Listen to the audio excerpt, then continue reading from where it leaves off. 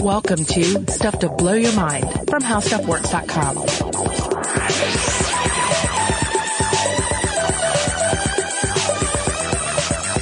Hey, welcome to Stuff to Blow Your Mind. My name is Robert Lamb. And I'm Joe McCormick, and it's the holidays.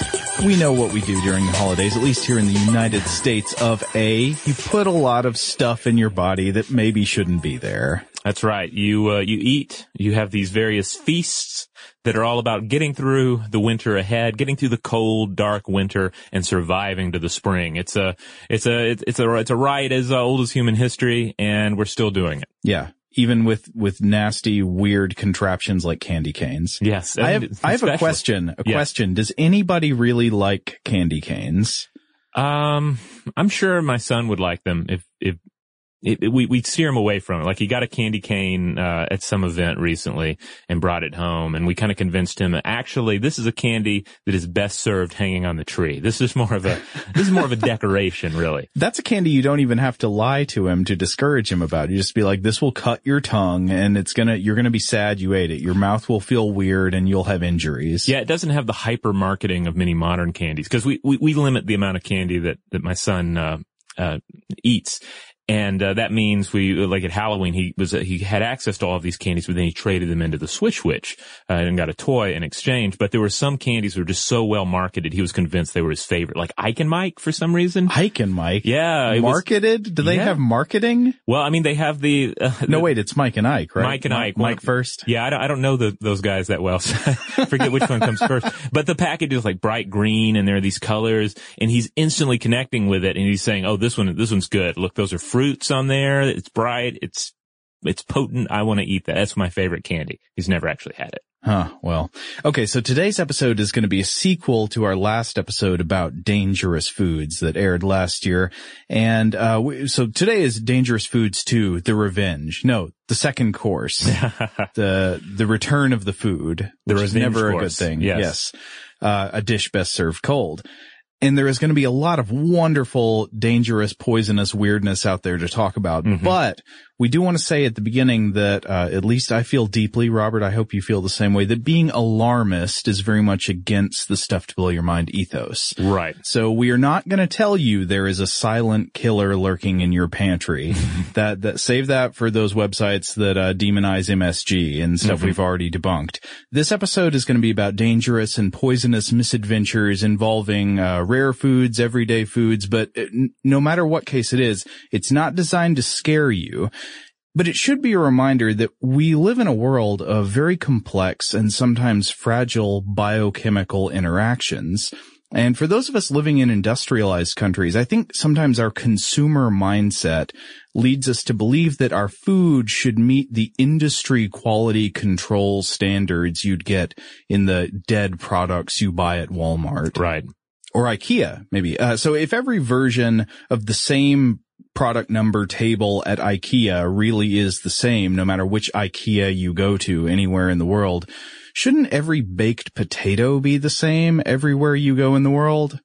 But it's not, is it? I mean, the foods we eat are organisms or substances derived from organisms, plants, animals, fungi, and as much as we might like our food products to be contained and tamed and dependable as the output of a furniture factory, as we all know, sometimes life finds a way. Yeah, I mean, these are organisms. Now, in some cases, especially with various fruits and whatnot, it is the organism's game for you to eat it. It wants you to eat it.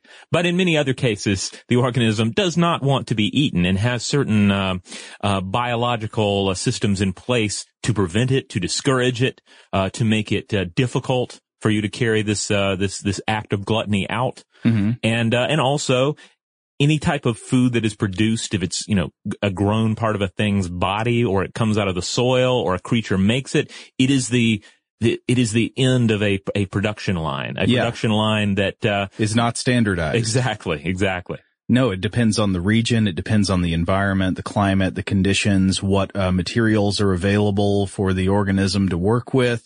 So yeah, biochemistry is a deep web of complex interactions, and the stuff we're getting is not fresh. It's the process. It's the end of a very long process. And it's just very common around the world in various ways for something weird to happen somewhere along that process. Right. All right. So what's first up? What's the first course here, Joe? Okay. Well, I want to tell you a story. Okay. So in his work known as the Anabasis, the ancient Greek historian Xenophon tells a story from his time as a general in the Greek war against the Persians. And one of his accounts tells of a story that took place in 401 BCE. While Xenophon and his troops are returning home from battle with a group, Xenophon's got about 10,000 Greek fighters with him, and they're traveling through Colchis, which is a region along the coast of the Black Sea in what is now the country of Georgia. And Xenophon's troops come across a place that is swarming with thousands of bees. There are just bees everywhere. And you might think, oh, that sounds horrible, but for a bunch of Greek soldiers, this is actually good news because they knew they're in for a treat. Fresh honey from the hive. That's right. They weren't packing any candy canes or Ike and Mike. Mike and Ike. Ike and Mike. Well, maybe it was reversed back then. I don't know how the ancient Greeks rolled. Oh yeah, the Greek alphabet. Yeah. Did I come before M? I'm not sure. At any rate, they probably weren't getting their sweet tooth, satisfied quite like they would wish it to be. You know, I comes before M in our alphabet. Our apologies to the manufacturers of this candy. A little bit of brain problems here with me. Anyway, so the Greek fighters, they've got honey, delicious, right? But after eating the honey, the soldiers started to give off signs of a strange reaction. And so Xenophon writes that the soldiers began to go out of their heads and they suffered from diarrhea and vomiting. Then the soldiers collapsed to the ground and wallowed about as if dead drunk. And in some cases, they seemed to have lost their minds. In others, the men were like men on their deathbeds. Xenophon writes, quote, "So they lay there in great numbers as though the army had suffered a defeat, and great despondency prevailed. On the next day, however, no one had died, and at approximately the same hour as they had eaten the honey, they began to come to their senses, and on the third or fourth day they got up, as if from a drugging." Ooh, bad honey. So what happened? Yeah, had the local bees risen up against them?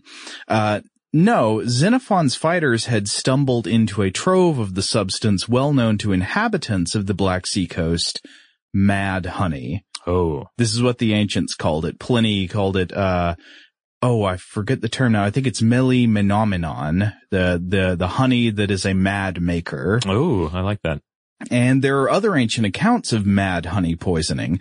So in 67 BCE, the Roman military leader Pompey the Great is taking a Roman army near the southern shore of the Black Sea again while chasing the Persian army of King Mithridates of Pontus. And the Persians, they've got a group of allies, apparently who know about the mad honey, and these allies set a trap for Pompey's army. They place honeycombs full of mad honey from the local bees into containers and left them along Pompey's path, knowing that some of the soldiers would not be able to resist a sweet indulgence. And they were right. The Romans were basically Winnie the Pooh. They were Pooh Bear. Whoa, I've got to get the honey. So many Roman troops ate the honey. They became incredibly sick and disoriented, went out of their heads, while the Romans were wallowing around, in a bit of a sugary stupor. Mm-hmm. The Persian army came back, killed him. Oh. Led to a battle with very asymmetrical outcome. I've read that more than 1,000 Roman soldiers were killed and very few Persians died. A very asymmetrical outcome. That's a wonderful kind of military euphemism. Exactly. There. Yeah. Yeah, a little bit of a callback there. I think the term would be a massacre. Yeah. Actually. That's the non-euphemistic. A honey-glazed massacre, yes. A sticky massacre.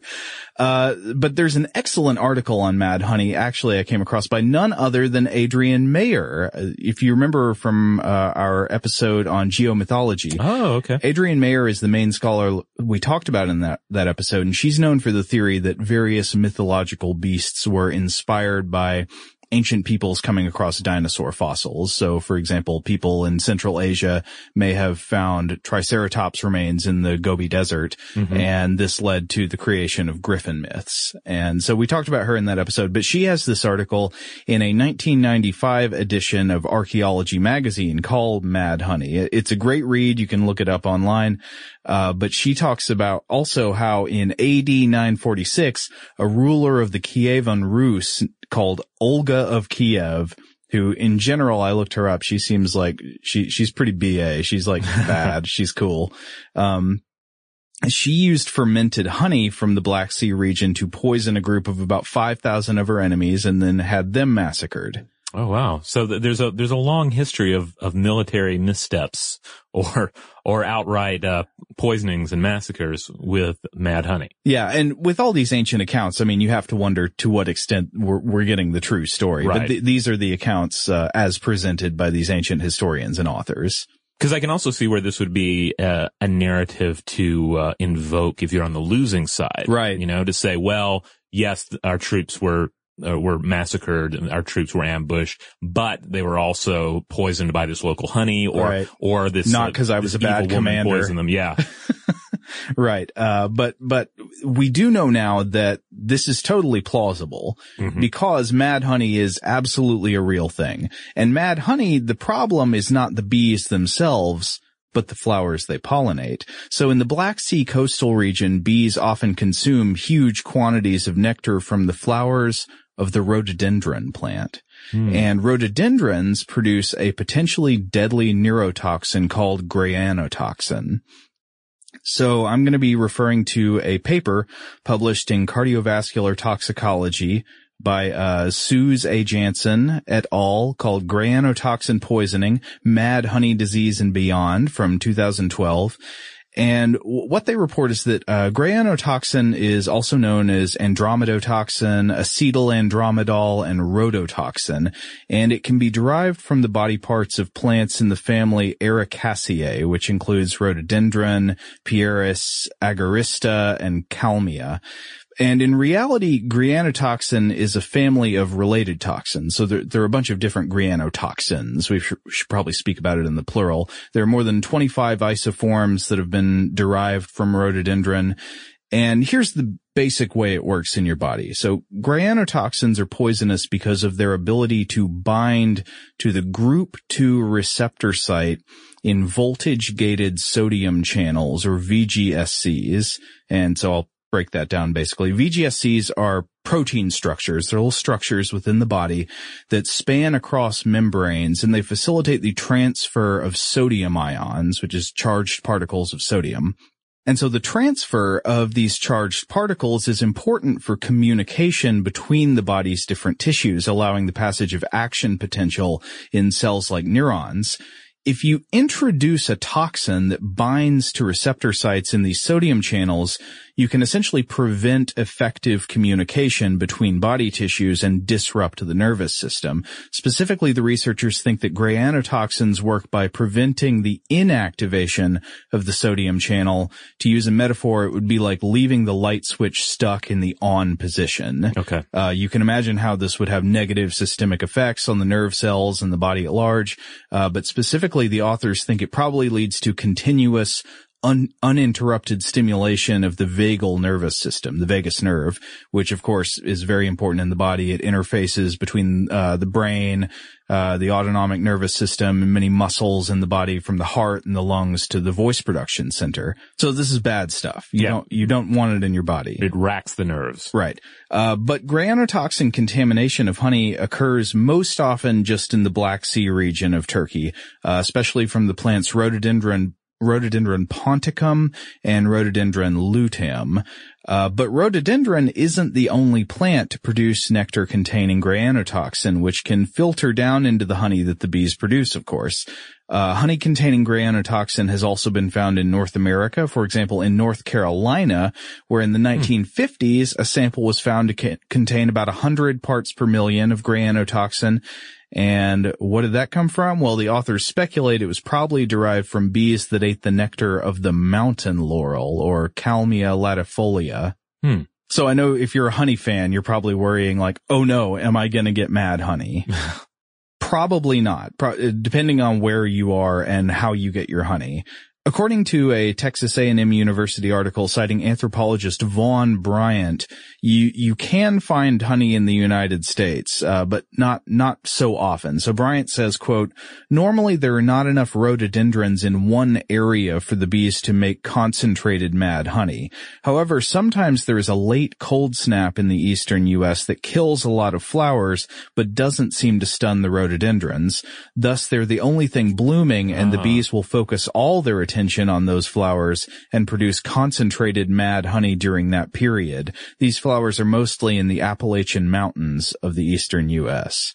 Okay. That also goes with something I've read about this type of poisoning being more common in the early spring, when I guess also some of these granotoxin producing flowers they're more cold resistant, might bloom earlier where other flowers aren't available. Interesting. So it would be these rare instances where the poisonous flowers, the toxic flowers, are the only source for the bees. Yeah, because the bees don't love them the most. Right. The bees would rather have another flower, but if all the other flowers are out of the game for some reason, they will go to the granotoxin plants and make their honey from that sweet, sweet nectar that some people have a taste for. Now, I'm guessing too that this is going to be more of a situation with certainly your wild honeys in these affected areas, and maybe with some like extreme indie honey, I guess. Right. You're probably not going to get this from a mass-produced honey. Right. Because that involves, number one, there's just quality control, so they tend to know what types of flowers the nectar is coming from. But then there is also massive mixing involved. So when you get mass-produced honey, they're blending together huge batches of honey from different hives. And even if there were some containing toxin, it would probably be mixed and thus diluted way down to a level that's not a threat. Okay. So outside of the Black Sea region, you would have to really have a string of bad luck, I think, to run across this stuff, right? Probably. You could come across, if somebody's like a wild honey collector, or like you said, extreme indie honey, and they don't necessarily know what they're doing, or they have some bad luck with what flowers their bees have access to, and they don't realize it in time before they give it to somebody to eat. You could encounter mad honey, in other parts of the world, but it's definitely going to be most common in the Black Sea region, especially in Turkey. So if you eat some mad honey today, what's going to happen to you? Well, clinical characteristics, I'm going to list a few. This is back to Jansen et al.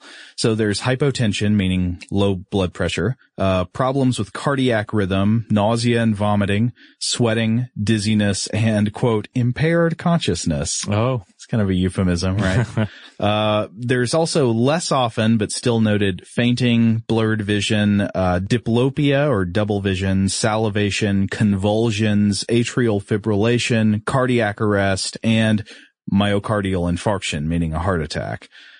All that really from a hit of bad honey? Yes, if you get enough of a concentrated dose, you eat enough of it, you can have symptoms like these.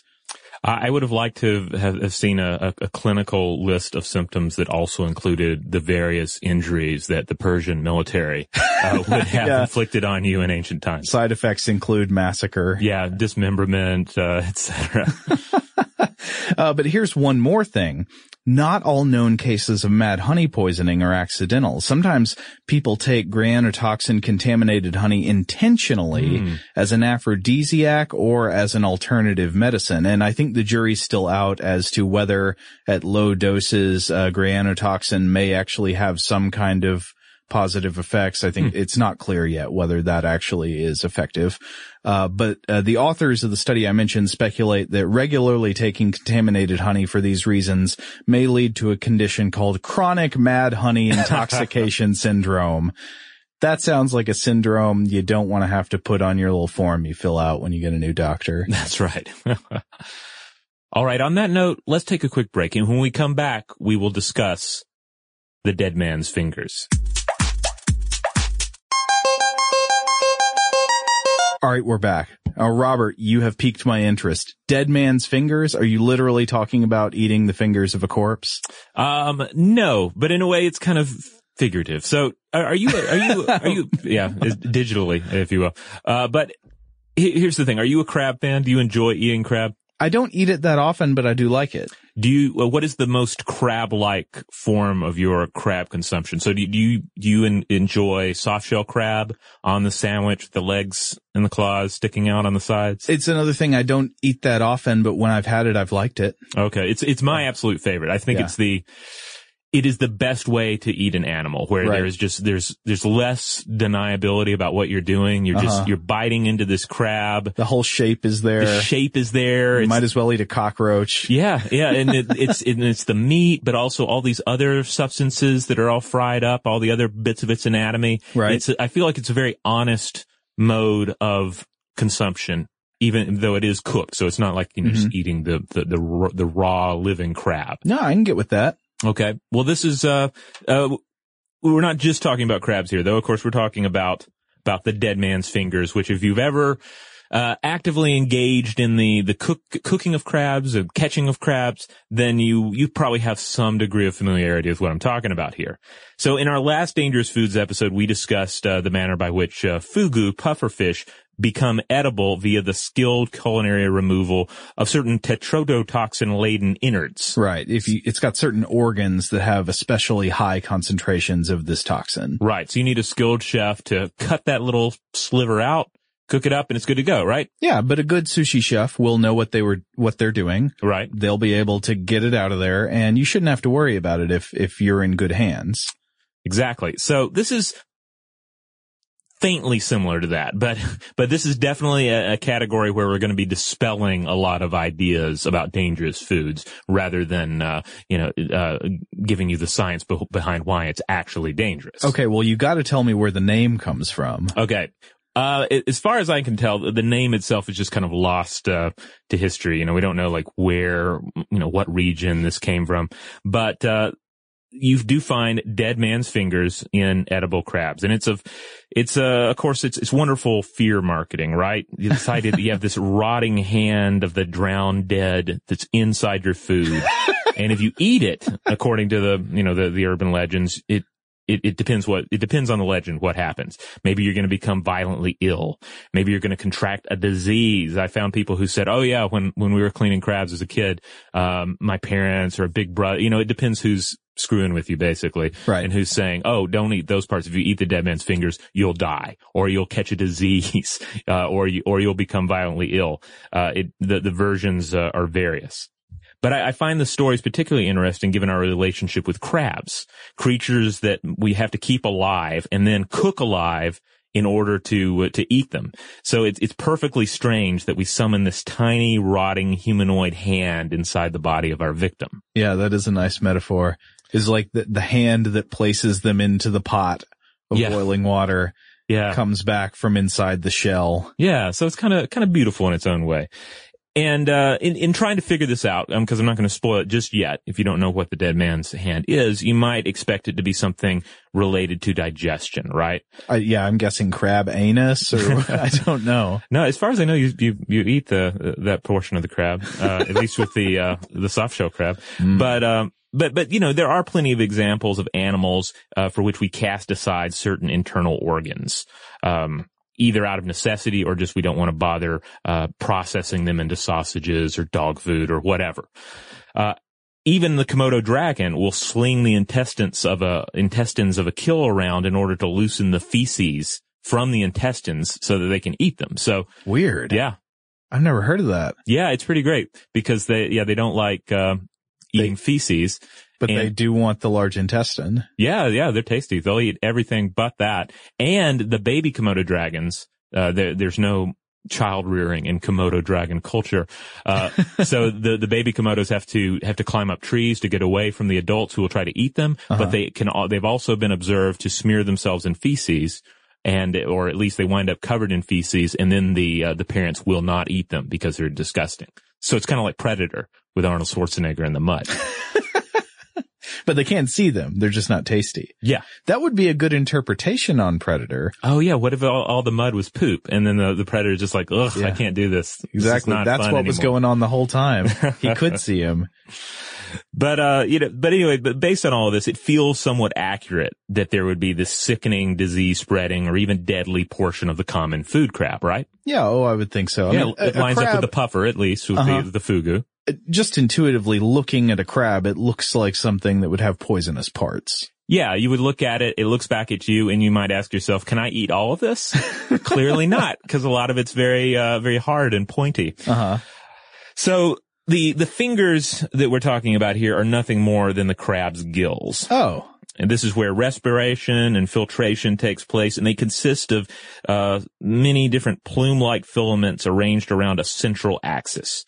In the blue crab, for instance, there are 8 gills on either side. So, and if you kind of squint at them, and I've looked at them when cleaning crabs and instructed by my in-laws who know what they're doing, and I do not know what I'm doing, but they tell me, oh, yeah, that's the dead man's hand right there. Are they like crab country people? Oh, yeah. My wife's family has Cajun blood, and her brother lives down in Ocean Springs, Mississippi. So yeah, they're like constantly crabbing, catching crabs, bringing them back. The whole family taking them apart, and it's good eating. But yeah, if you want to interpret it as such, the dead man's hand might look like a little diseased leprechaun claw or something, or 2 of them. Now, the reality here, of course, is the crab is an organism. So there's a lot going on underneath that shell, or, underneath where the shell would be if you're using a soft shell. The white muscle meat, that's the prize stuff. That's the stuff that gets picked away and put into other recipes. That's the stuff you might buy in bulk, pre-picked for an exaggerated price. But you also find all these other things. If you've ever cleaned a crab, or if you've ever eaten soft shell crab, you know what I'm talking about. There's just some weird, nasty sauce inside the carapace. Potentially, a lot of it's open to interpretation, because there's a yellowish mustard. That is the fat. In females, you'll find orange ovaries, and in males, you'll find small white testes. There's a stomach. There's a little gray heart. There are intestines. There is an anus. Everything you might expect to find when you are taking apart an animal. Certainly one that was just living before you boiled it up or whatnot. And also, if you're eating a fried soft shell crab right off the bun, you definitely encounter that yellow mustard fat and all these other ingredients. So are you supposed to get rid of that stuff or what? Well, the instructions vary. So, some people are going to be very pure about the picked crab, right? Because that's the meat. And that if you're picking apart cooked crabs, you're just going to probably eat the meat out of it, right? Right. But it depends. I mean, most of this is edible. The fat is certainly edible. And with soft shell crabs, you just kind of bite into the whole thing and just eat it whole, like a monster. Right. But at most, generally what is prescribed is that you remove the eyes and you remove the gills, the dead man's fingers.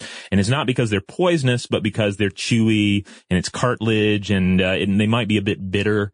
But it's not a do or die situation. It's merely these are the parts of the crab that are not delicious and or are not fun to eat. Okay. But they're not poisonous. They don't carry diseases. And interestingly enough, it also is going to depend on the culture. I ran across a wonderful, Serious Eats article by writer, Chi-Chi Wang. And she does this, series titled The Nasty Bits, where she talks about the nasty bits of various, food, sources. And in particular, she talks about crabs in one of these. She cuts open a live crab and tries out, crab miso or kani miso, which is this Japanese tradition that typically involves cooking a partially vivisected crab directly over a low burning flame. Wow. Yeah. It's like cooking it in its little shell after you just cut it open. That's brutal. It's all of it's brutal. That's true. But here's a quote from it because she sums it up really nicely. I poured a bit of sake into the shell. The grayish-green contents bubbled vigorously over the small flame. I cooked the parts until they were just heated through, soft and rich, with a taste not unlike liver. The kani miso was a delight to eat right out of the shell, though I saved a portion of it to have on toast and yet another to have with rice. And it did look very, very cool. We eat all sorts of weird parts of animals. Some are more acquired tastes than others, so it makes sense, especially within Japanese cuisine, right, that is so dependent upon the riches of the ocean, that there would be a finer use of the crab innards here. Well, I gotta respect that, but but the dead man's fingers specifically, the gills. So you're saying not poisonous, nothing to this myth at all? No, not poisonous, not going to cause a disease, not going to kill you. It's just a taste issue. It's, and the consistency of it. And yet some would find even a way to appreciate that. Yeah, that's right. I mean, there are diverse flavors to play with there beyond the white meat of the crab. And if you want to learn more about this, especially if you have access or obligations surrounding live crabs and freshly cooked crabs and pulling them apart, I ran across a wonderful PDF from mathinscience.info. It's like an educational website. Uh-huh. And this particular PDF guides you through a, quote, edible dissection of a blue crab. And so it's kind of a combination between like a school, like a biology class dissection and a culinary preparation. Okay. So it takes you through the creature's anatomy as you take it apart and also tells you what you can eat and how you go about eating it. Well, I do think in general, for people, if you're going to eat meat, if you're going to eat the body parts of an organism, I think it's good to familiarize yourself with that organism and what the parts you're eating are and where they come from. Yeah, I agree. I mean, I think we do ourselves, we do our animals a disservice when we distance ourselves from the source and the reality of our sustenance. Yeah, if you just think about the meat that you're eating as a thing that arrives wrapped in plastic wrap. Mm-hmm. Yeah, maybe with a mystical dead leprechaun hand in there at some point. So I'll include links out to both the Nasty Bits article as well as the edible dissection instructions on the landing page for this episode at StuffToBlowYourMind.com. Okay, Robert, I have a food to ask about. Okay. And I only know about it because of a line in Monty Python and the Holy Grail. Okay. Yeah, I remember you remember the scene with the French character who's taunting King Arthur and his knights. Mm-hmm. I think that's played by John Cleese, right? Yes. Yeah, and he outrageous French knights. Yeah, so he gives a lot of great insults to the Knights of Camelot. And at one point, he alleges that their father smelled of elderberries. And I always found that funny, but it's one of those things where I'm sure you've had this experience where you find something funny without knowing what it means. It's just the sound of the words that makes you laugh. I've never seen an elderberry. I've never, as far as I know, never tasted an elderberry. Mm-hmm. I don't know what the deal with them is, but are they poisonous? This is an interesting, subject because elderberries are another example of a food item that can prove dangerous if you consume it raw under the right circumstances. Okay. But it's also regularly and traditionally used, in cooking in various consumable forms. It's been used in medicine for ages. It has, antioxidant properties. It's used to treat sinus infection, cold and flu. And then on the culinary side, it's been used in jams, pies, liqueurs, and according to BBC Good Food, it is a must for, quote, the famous German Black Forest ham that is salted and seasoned with spices, elderberries, and juniper berries. Oh, okay. Yeah.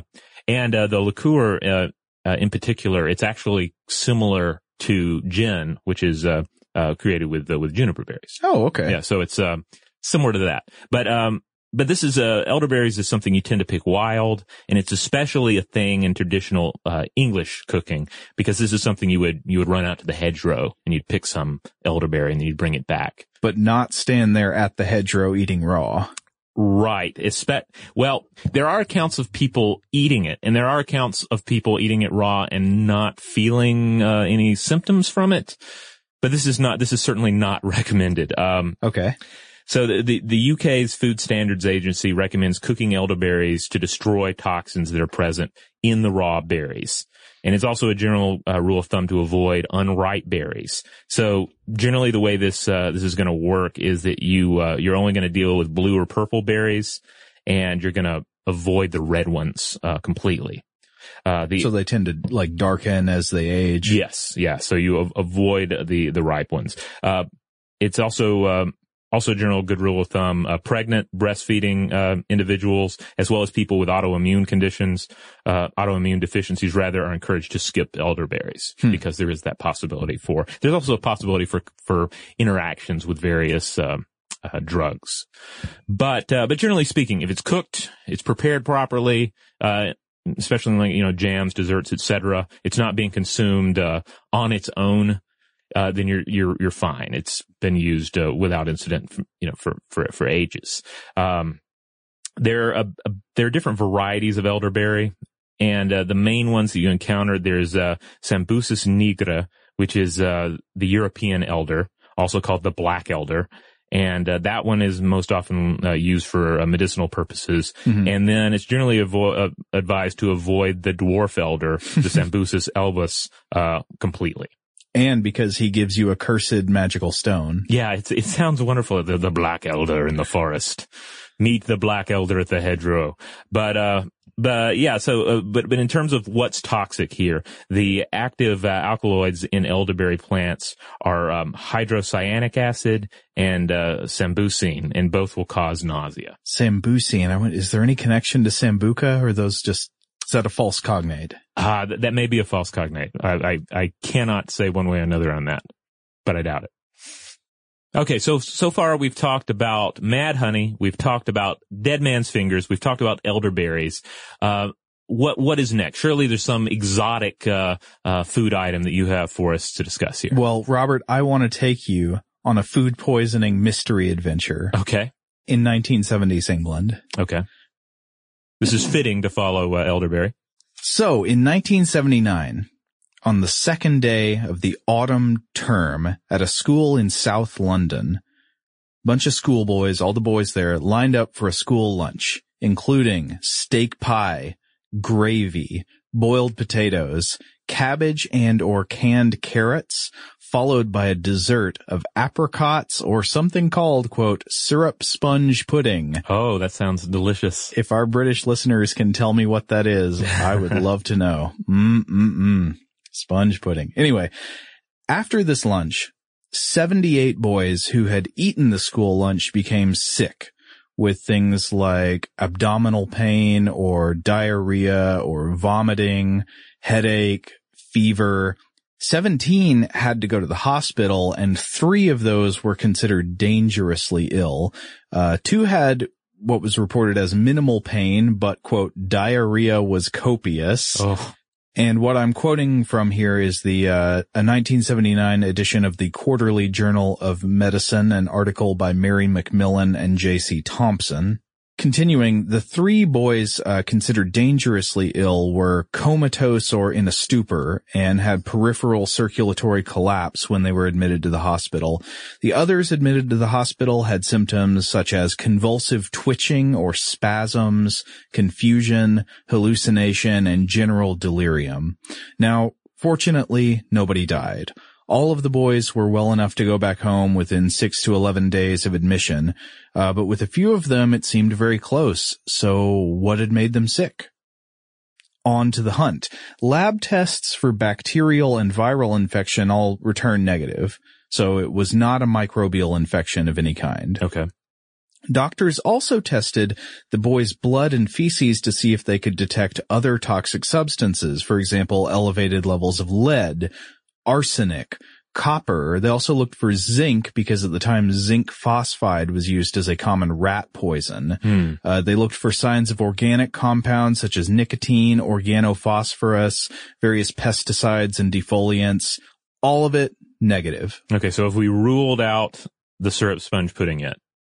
No, not necessarily. Still suspect. Okay. No, all of these could be suspect. What if it was the gravy? We don't know. Yeah, what's in gravy? Finally, that is what's in school lunch gravy. Maybe the same thing that's in syrup sponge pudding. Mostly circus animals, right? Finally, one Dr. Mary Whitaker of the University of Exeter, as well as the authors of the study I just mentioned, Mary McMillan and J.C. Thompson, they determined the culprit. They found that the sick boy's blood plasma had a deficiency of something called pseudocholinesterase. Okay. Now I gotta explain a little body chemistry here. Cholinesterase is a naturally occurring enzyme in your body. It's in your blood plasma and it's necessary for the correct functioning of an animal's nervous system. So your body, like other animal bodies, has a nervous system as its command center, and your muscles, skin, inner organs don't do much without the nervous system telling them to do it. And you shouldn't just think about this in the, conscious, deliberate sense of using your brain to move your skeletal muscles to jump over a pothole or throw a bowl of soup at somebody or whatever it is you do with your body. This also applies to the unconscious functioning of most of your internal organs. They need electrical stimulation or inhibition from the nervous system. And these electrical signals are transported through the body through structures called synapses. Synapses, of course, we've talked about them on the show before, but they're the gateways between neurons or nerve cells. And they allow electrical and chemical signals to pass through, and so these signals are often carried by a chemical called acetylcholine. Meanwhile, you can stop these signals with a specific cholinesterase enzyme called acetylcholinesterase, which breaks down the acetylcholine that allows the passage of the signals. So you need both. You need both chemicals in your body to allow and regulate proper functioning of the nervous system. If you don't have enough cholinesterase to break down the acetylcholine, your nervous system is going to start to experience the equivalent of a street congested with lots of cars, and the cars won't stop. Ooh. So you can experience negative effects all over the body as a result of the nervous system being unable to effectively inhibit signals firing across synapses. Okay, so if this were a game of Clue, at this point we kind of know what the murder weapon was, but not who or rather what the murderer is. Is it was it Colonel Syrup Sponge Pudding or General Gravy, or one of these other fine suspects? Or in the British version, Reverend Gravy. Yeah, good question. So the boys had been poisoned by something that inhibited the production of cholinesterase in their bodies, or it generally inhibited cholinesterase. Actually, I can't remember if it was the production or if it naturally lowered. Anyway, they had decreased cholinesterase. And this allowed the researchers to isolate the cause of the outbreak because they knew what in the meal had the ability to do that. Potatoes. Oh. Poisoned potatoes. And before you think, wait, who on earth would try to poison a group of English schoolboys with a weapon as pure and honest as the potato? The answer is nobody. It wasn't intentional at all. The poisoning was traced to a sack of old potatoes in the school kitchen that had been sitting around since summer, long enough to develop a formidable poison profile. The potatoes were poisoned by their very own nature.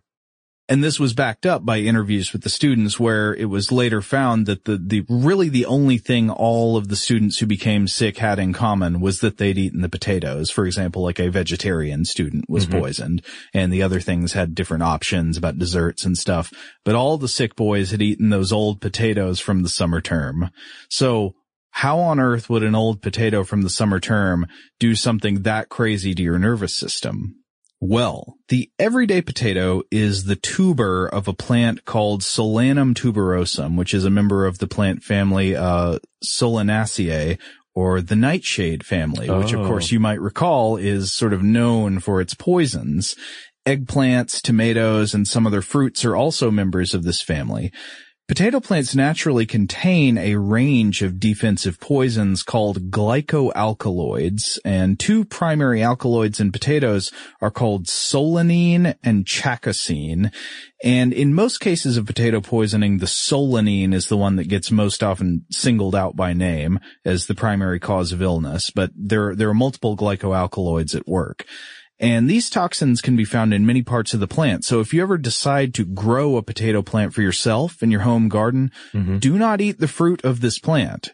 Do not eat its flowers, and don't get it in your head to make yourself a nice cup of potato leaf tea, because all throughout the plant you will find the presence of these glycoalkaloid poisons that can do to you what happened to these South London schoolboys. Oh, okay. Now, most recorded cases of solanine poisoning do not end in death, but in some cases, especially where there are like aggregating factors such as malnutrition or starvation at play, solanine poisonings can be deadly. And I want to give a few examples from a book about food intolerance called Was It Something You Ate? By John Emsley and Peter Fell, published by Oxford University Press in 2002. They cite an example where during the Korean War, food shortages in North Korea forced people in many communities to survive on things like rotten potatoes. And in one area, 382 people became sick from solanine poisoning, of which 55 were hospitalized and 22 died. Symptoms included weak pulse, blue lips and ears, pale skin, enlargement of the heart and liver, swelling of the face, abdomen, and extremities. And death usually occurred within 5 to 10 days in the cases where people died. In the last stages before death, people experienced excitability and attacks of shaking all over the body, and they eventually died from respiratory failure, it's reported.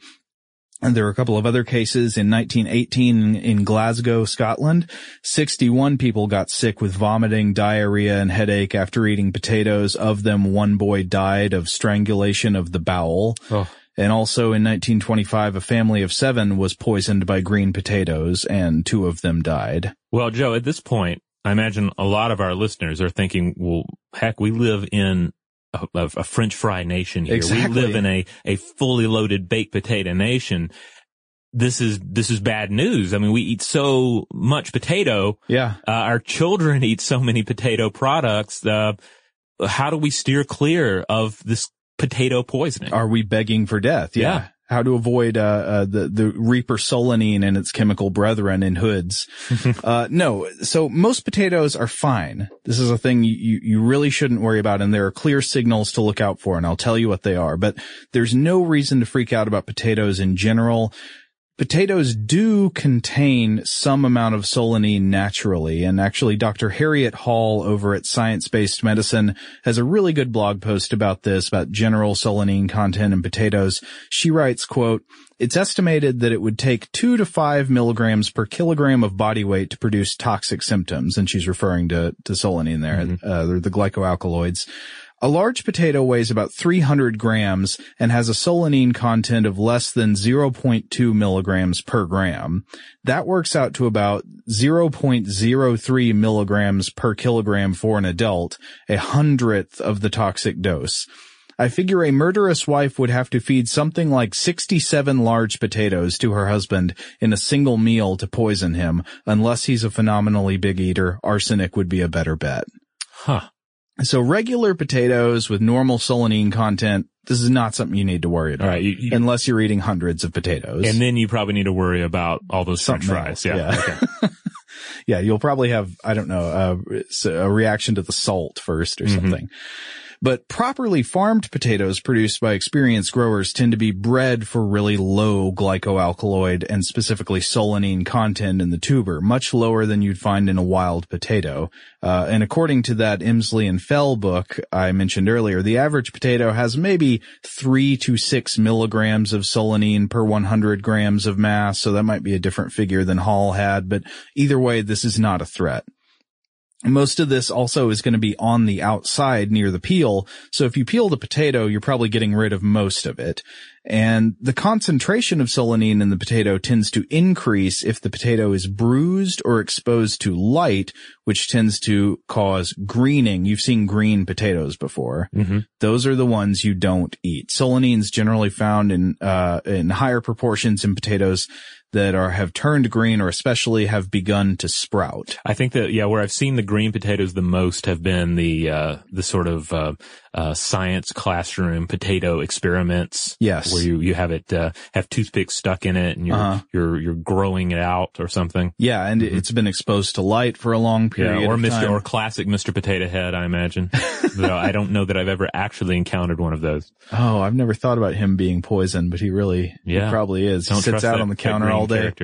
Well, so you're thinking, how can I know to avoid this kind of poisoning? How do I keep the glycoalkaloids out of my body? Well, simple steps. Store your potatoes in a cool, dry place.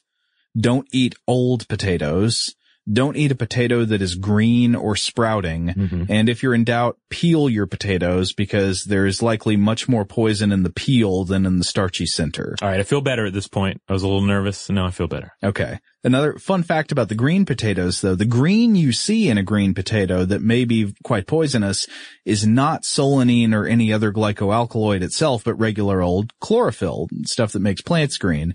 The solanine and the chlorophyll, they're just correlated. So if you see chlorophyll, it probably means there are metabolic processes going on in the potato, this means it's probably been exposed to sun or something, which tends to increase the solanine content. Okay.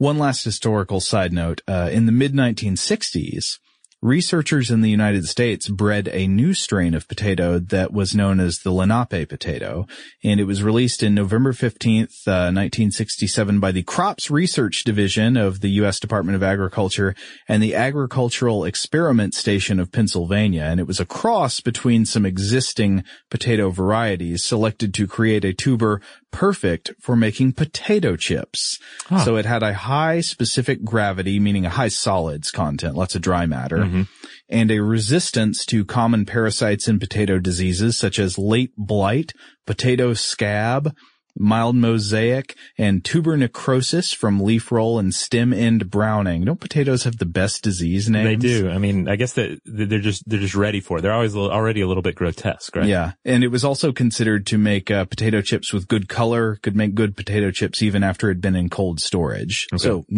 superior potato breed. This is the age of you want a pristine, just shining, like ivory white potato chip. Yes. Before we reach this age of like cool, multicolored potato chips. Exactly. Yeah. People wanted it. It should look like it was made out of plastic. But unfortunately, there was a problem. The Lenape varietal was found to have a defect. It was poisonous, reportedly able to cause headaches, nausea, vomiting, fever, bad symptoms. And what was the culprit? Well, the potato naturally contained elevated levels of glycoalkaloids. So the Lenape potato was withdrawn from consumer production in shame. I don't think it actually ever made it to the stores, to the consumers themselves, or if it did, it was pretty soon after withdrawn. But reading up on this, I wanted to know it was my first occasion to check out a 1960s edition of the American Potato Journal. Oh yeah, this is your first experience. You'd not picked up this journal previously. It's a fascinating journal. But also, I wanted to mention that I think because of its inclusion in an influential book, the story about the Lenape potato was often referenced in the 1990s during the first big debate on GMO crops. Though the poison potato itself was the product of more traditional plant breeding. Yeah, that's the thing, right? I mean, we've been with our cultivated agricultural products, we have been manipulating them for quite a while. Exactly. Regular levels like non-genetic manipulation. I mean, and really by their virtue, I mean, it's still genetic manipulation. We've been manipulating these plants for ages. Yeah, exactly. I think it was just generally considered an example of the dangers of what happens when you use science to mess around with pure natural foods. But of course, the other potato varieties that, we know and love are the product of agriculture and breeding and, scientific investigation into the Mendelian genetics of potato varietals, and a much less dangerous, you can produce a much less dangerous potato through these processes than the glycoalkaloid rich wild potato. So I'm not sure what kind of argument that makes really. So we're continuing to try and breed the Kwisatz Haderach of the potato, but there's always the Bene Gesserit potato breeding cult. There's always the chance you'll create these various monsters on the way, right? I think so. All right, we're going to take a quick break, and when we come back, we will jump into another dangerous food example, and yes, there will be at least one more Dune reference. All right, we're back. So this is a big one, of course. I think everybody's run across an example of this. Someone saying the apple. The sweet, innocent apple, the everyday apple a day keeps the doctor away fruit. This contains seeds, and if you eat these seeds, you will become poisoned and you will die. Have you heard variations of this? I don't know if I've been told I would die, but I've heard that the seeds contain poison, and I think in a limited sense that is true. Correct. I mean, it is true. It's one of, as we'll discuss, it's definitely one of these cases where you are not going to poison yourself eating the seeds of apples. It's just there's no record of this ever happening.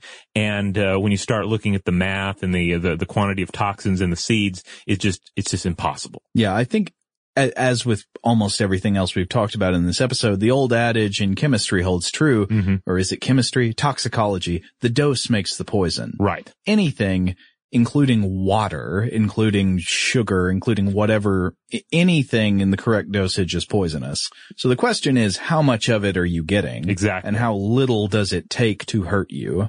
Yeah, so the reality here is that, yes, the seeds, pits, and stones of many varieties of fruit contain small amounts of cyanide. There are a number of forms of cyanide, and if you take enough of the wrong one or the right one, depending on what your goal is, you can suffer poisoning. Symptoms include headache, dizziness, fast heart rate, shortness of breath, and vomiting. This may be followed by seizures, slow heart rate, low blood pressure, loss of consciousness, and, cardiac arrest and death. I mean, it's cyanide. It's a poison. Right.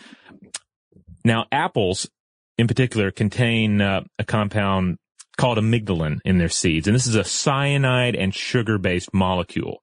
All right. So if you start chewing the seeds, your saliva enzymes, they hit this particular compound. They cut off the sugar part from the molecule, and the remainder then can decompose to produce the poisonous gas hydrogen cyanide. Yikes. Yeah, which sounds crazy, and definitely makes me think of that scene in Dune where the Duke bites into the poison tooth in his mouth, and then breathes out in an attempt to kill his captors, to kill the Vladimir Harkonnen. Oh, that's a good scene. It's a great scene, yeah, and it makes you think, well, maybe you should just bitten into an apple and just.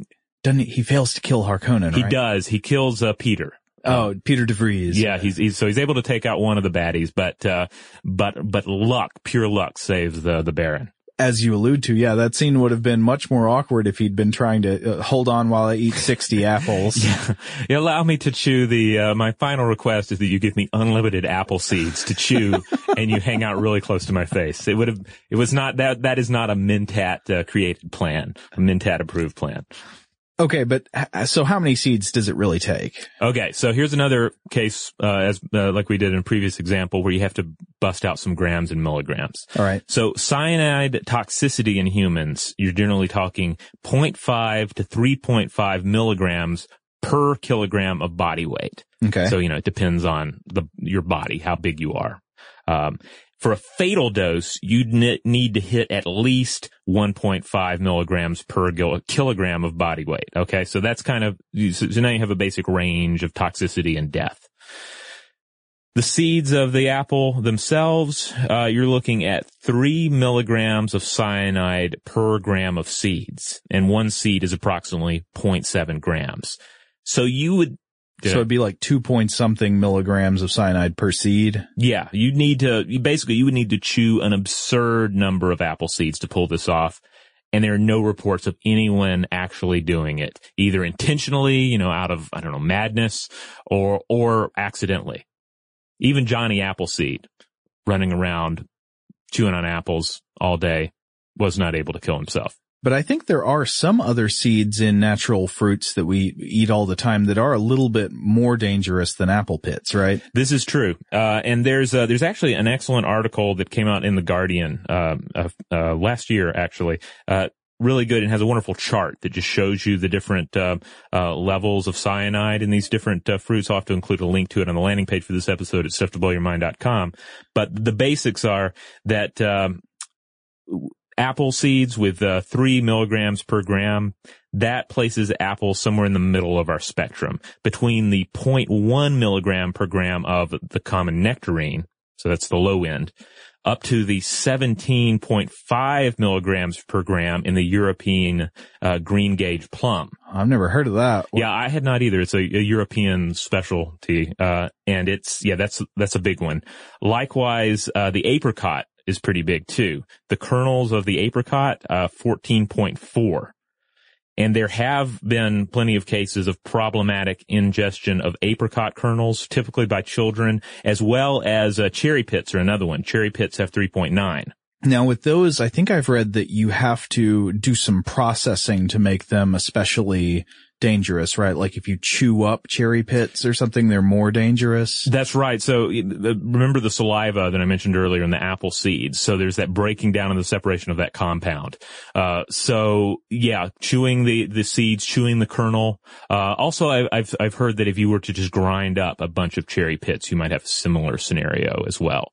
You would have a similar scenario. So those are the areas where there's more concern, and generally that means that the concern with cherries, for example, is going to be improper food preparation, like somebody who has no idea what they're doing and they grind up a bunch of cherries for something without removing the pit, or it's a case where a child gets a hold of a bunch of kernels from apricots or a bunch of cherry pits and starts chewing them. Those are situations where the condition often escalates and there is some serious toxicity that a doctor has to deal with. Well, I got to invite y'all over for a taste of my fresh made pasta with home ground apricot pit pesto. But it is one of these situations where, the average person might not realize that the average cherry with the pit in it does contain bits of cyanide, and you could have a lethal dose of cyanide in your house. It's just, if you're following the rules, you're going to be throwing all that cyanide out. Right. If you eat it the normal way, there's no danger. Right. But this is maybe a good reason why. I remember when I was a kid there being games about spitting fruit pits. Did you have games? I feel like spitting fruit pits. Yeah, it's like you know, how far can you spit the watermelon seeds? Oh, yes, with watermelon seeds. Not saying they're dangerous, but maybe the same is true of cherry pits and stuff like that. Maybe this is a way of culturally preserving the instinct to not chew up and swallow those poisonous apricot pits and cherry seeds. Huh. Well, I was thinking about this when we first discussed this, because just last night, my son, he's 4.5, he eats all the time, and I was giving him some orange slices to eat in the bathtub, because there has to be some overlap, otherwise there would be no going to bed. And he's especially recently, he's been very demanding about how he doesn't want seeds in anything. And I bring him the fruit and he says, do these have seeds in it? I don't want the seeds. And I explain, if you take the seeds out, you spit the seeds out. This is how fruit works. Mm-hmm. and you just have to roll with this. Spit them method. Into the bath. Yeah. Well, not into the bath. He asked the same thing. I can just spit them in the bath. No, you can't spit them in the bath. Just spit them back in. This is why you have a bowl with fruit in it. But I wonder, to what extent this is a natural instinct for young children, especially to be appalled by the seed, because in fact, the seed of some fruits could prove dangerous to them. Yeah. In the same way that I've heard there's some theories about picky eating in children that basically amounts to the same thing, that picky eating in children is a natural inborn defense mechanism against potentially dangerous foods that are going to be more dangerous for them given their small body size. That's funny, because I see the exact same evolutionary process working itself out in some babies and in my dog, where it seems like just anything that will fit in the mouth will go in there. But then come back out, right? Sometimes with the dog? Oh yeah, sometimes. I mean, I don't know. My dog wants to eat things that I often think, like, that doesn't make biological sense to have a drive to try to eat that rock. Well, am I correct in this, that with dogs, that's part of their tasting process? To judge the food, it goes in the mouth first. Oh yeah, I guess that kind of makes sense. Yeah. I could be wrong on that. I'm not a dog expert, but, yeah. But at any rate, the whole incident here with seeds also comes up, I understand, with some pets. I didn't really explore that thread, but I was seeing a number of different posts and articles out there about, do I need to be concerned about my dog eating these pits? Well, there's certainly lots of foods that are probably not dangerous to you, but might be dangerous to a pet for a couple of reasons, for different body chemistry, but also just because of different body size. A serving that contains nothing nothing in concentration dangerous to you might be a big dose for a small animal. Right. Yeah. Especially a small dog, small cat, etc. All right. On a final note here, so many of the things we've been talking about the dosage level, the quantities, keep in mind the spice rack, okay? We actually have an older episode of Stuff to Blow Your Mind that is all about nutmeg. Nutmeg, and I encourage you to check that episode out, because nutmeg is fascinating. It has this weird, wonderful history full of Eastern medicine, European fashion, medieval manipulation of the humors, also bloody colonial monopolies. I've definitely read about its use as a recreational drug. Yeah, Malcolm X wrote about its use in prisons. You would take a matchbox full of nutmeg, and you would have an altered state. There are various other accounts from history. Samuel Pepys wrote about an individual who took nutmeg and ran naked through the streets of London. Samuel Pepys? Yeah. Oh, wow. Yeah. So there's a rich history with nutmeg. But yeah, nutmeg is an example of something where if you use just a few sprinkles here and there on top of your eggnog or whatever, and it's perfectly fine. I put a little on my smoothie every morning. But if you take larger quantities, there can be toxic effects. Spice trance. Yeah, spice trance, essentially. Except a very unpleasant spice trance, with lots of nausea and like a really horrible hangover. I've read no accounts of recreational nutmeg use beyond sprinkles for flavoring that end well. It's all grotesque and nobody tries it a second time, for the most part, unless they have no other option and are just extremely bored. But it serves as I think a fine lesson, because if you look at your spice rack in your house, you are looking at a number of different substances that are in many cases toxins. They evolved in the original plants that they came from as a deterrent to keep people from eating them, or to keep people from eating them beyond, certain portions. Yeah, in many cases, the pungency and flavor that we prize them for when applied a very small amount in our food is by itself disgusting. Yeah. It's by design disgusting. It's supposed to be that way as a defense mechanism. Yeah. Food technology is essentially our mastery of all of these elements. We figured out how to manipulate them, how to change them, often with fire, and then utilize, even these potent, poisons in very small quantities that, changes the flavor. So, yeah, anything on your spice rack, if you took it in sufficient quantities, you in many cases could have an altered experience, probably not a good altered experience, but an altered one, and or experience toxic effects. So it's just worth keeping in mind. I think nutmeg is a great example of that, and I love nutmeg, and yet I would definitely not advise eating a matchbox full of it. Okay, so main takeaways from this episode: don't eat the green potatoes. Right. The dose makes the poison. Mm-hmm. Don't grind up cherry or apricot pits and make a pesto out of them. Mm-hmm.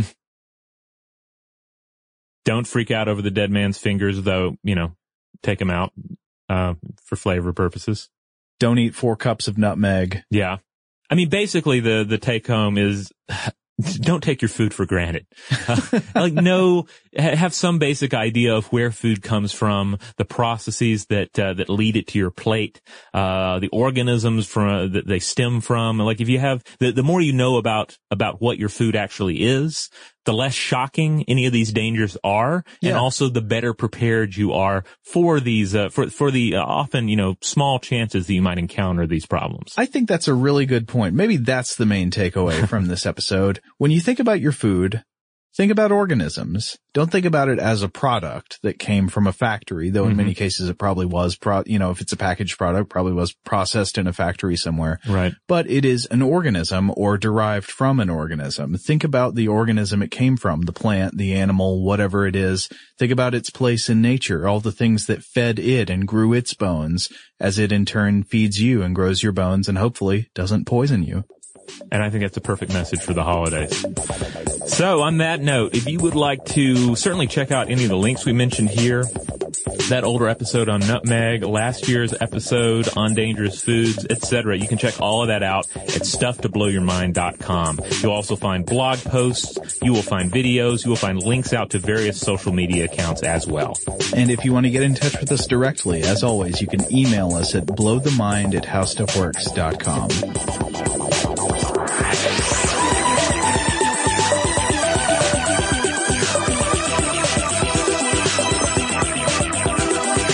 For more on this and thousands of other topics, visit howstuffworks.com.